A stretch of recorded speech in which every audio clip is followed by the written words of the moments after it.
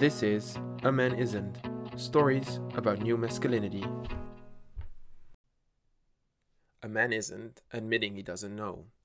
I was raised mostly by my mother, grandmother, and aunts. Because of my work in fashion and literature, I was surrounded by a plethora of alternatives to cis straight men. I think that taught me to not feel ashamed when I have to admit I don't know the solution right away, or that I'm doubtful of a decision I have to make. The people that have raised me, and most of the people I worked with, are exactly like this. That changed when I started working with men. During my first week at a job that I was very excited about, I turned around my desk chair to face the colleague that was my guide in the onboarding process. He was swiping on his phone, so I assumed it was a reasonable accepted time to ask him something. The conversation went a little like this. Sorry, can I ask you about... Wait. Hold on. Yes, shoot. Wait. Hold on. Yes, shoot. What I do with blah blah blah when I receive so and so in the giggity. Trust me, better to spare you the details of what I did in that office. I see shock on his face. In a reflex, he grabs his phone, but puts it back, probably realizing the answer is not on Twitter. Well, why would you want to do that? What you want to do is make sure you don't email people too soon. Give them some time. By the way, have I told you the story about how I saved the whole financial department from a major fuck-up? I leaned back in my chair, listened to the story, and decided to ask my other colleague later. It reminded me of an editor I used to work with. He was more chaotic than I imagined possible. Seriously, I still doubt if he ever connected that Richard in his email box, his phone, and the one he met in person were the same person. He would tell bizarrely contradicting stories on each occasion. Because of this, I obviously had to ask for clarification on one of my articles. So, about the interview with A, we talked about last week. Pretty sure we didn't talk about him. Yes, we did. It was your idea to interview him. You said he was a genius and it would be an honor to have him in your magazine. I'm not sure if he's relevant though. I emailed him already.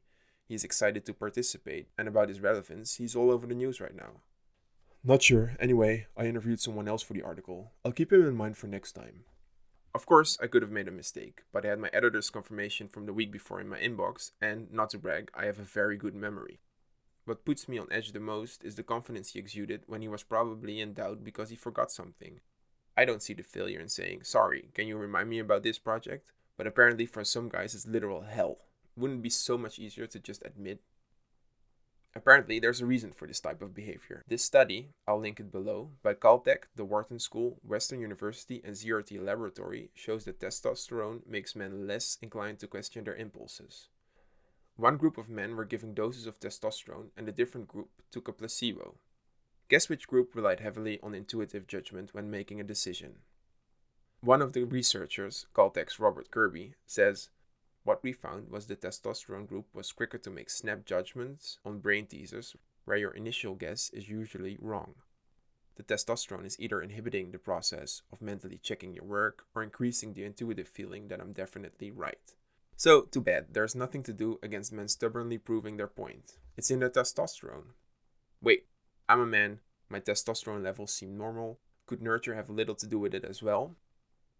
I guess nobody likes being wrong, but if you don't state your initial thought as a fact, it's a lot easier to adjust along the way.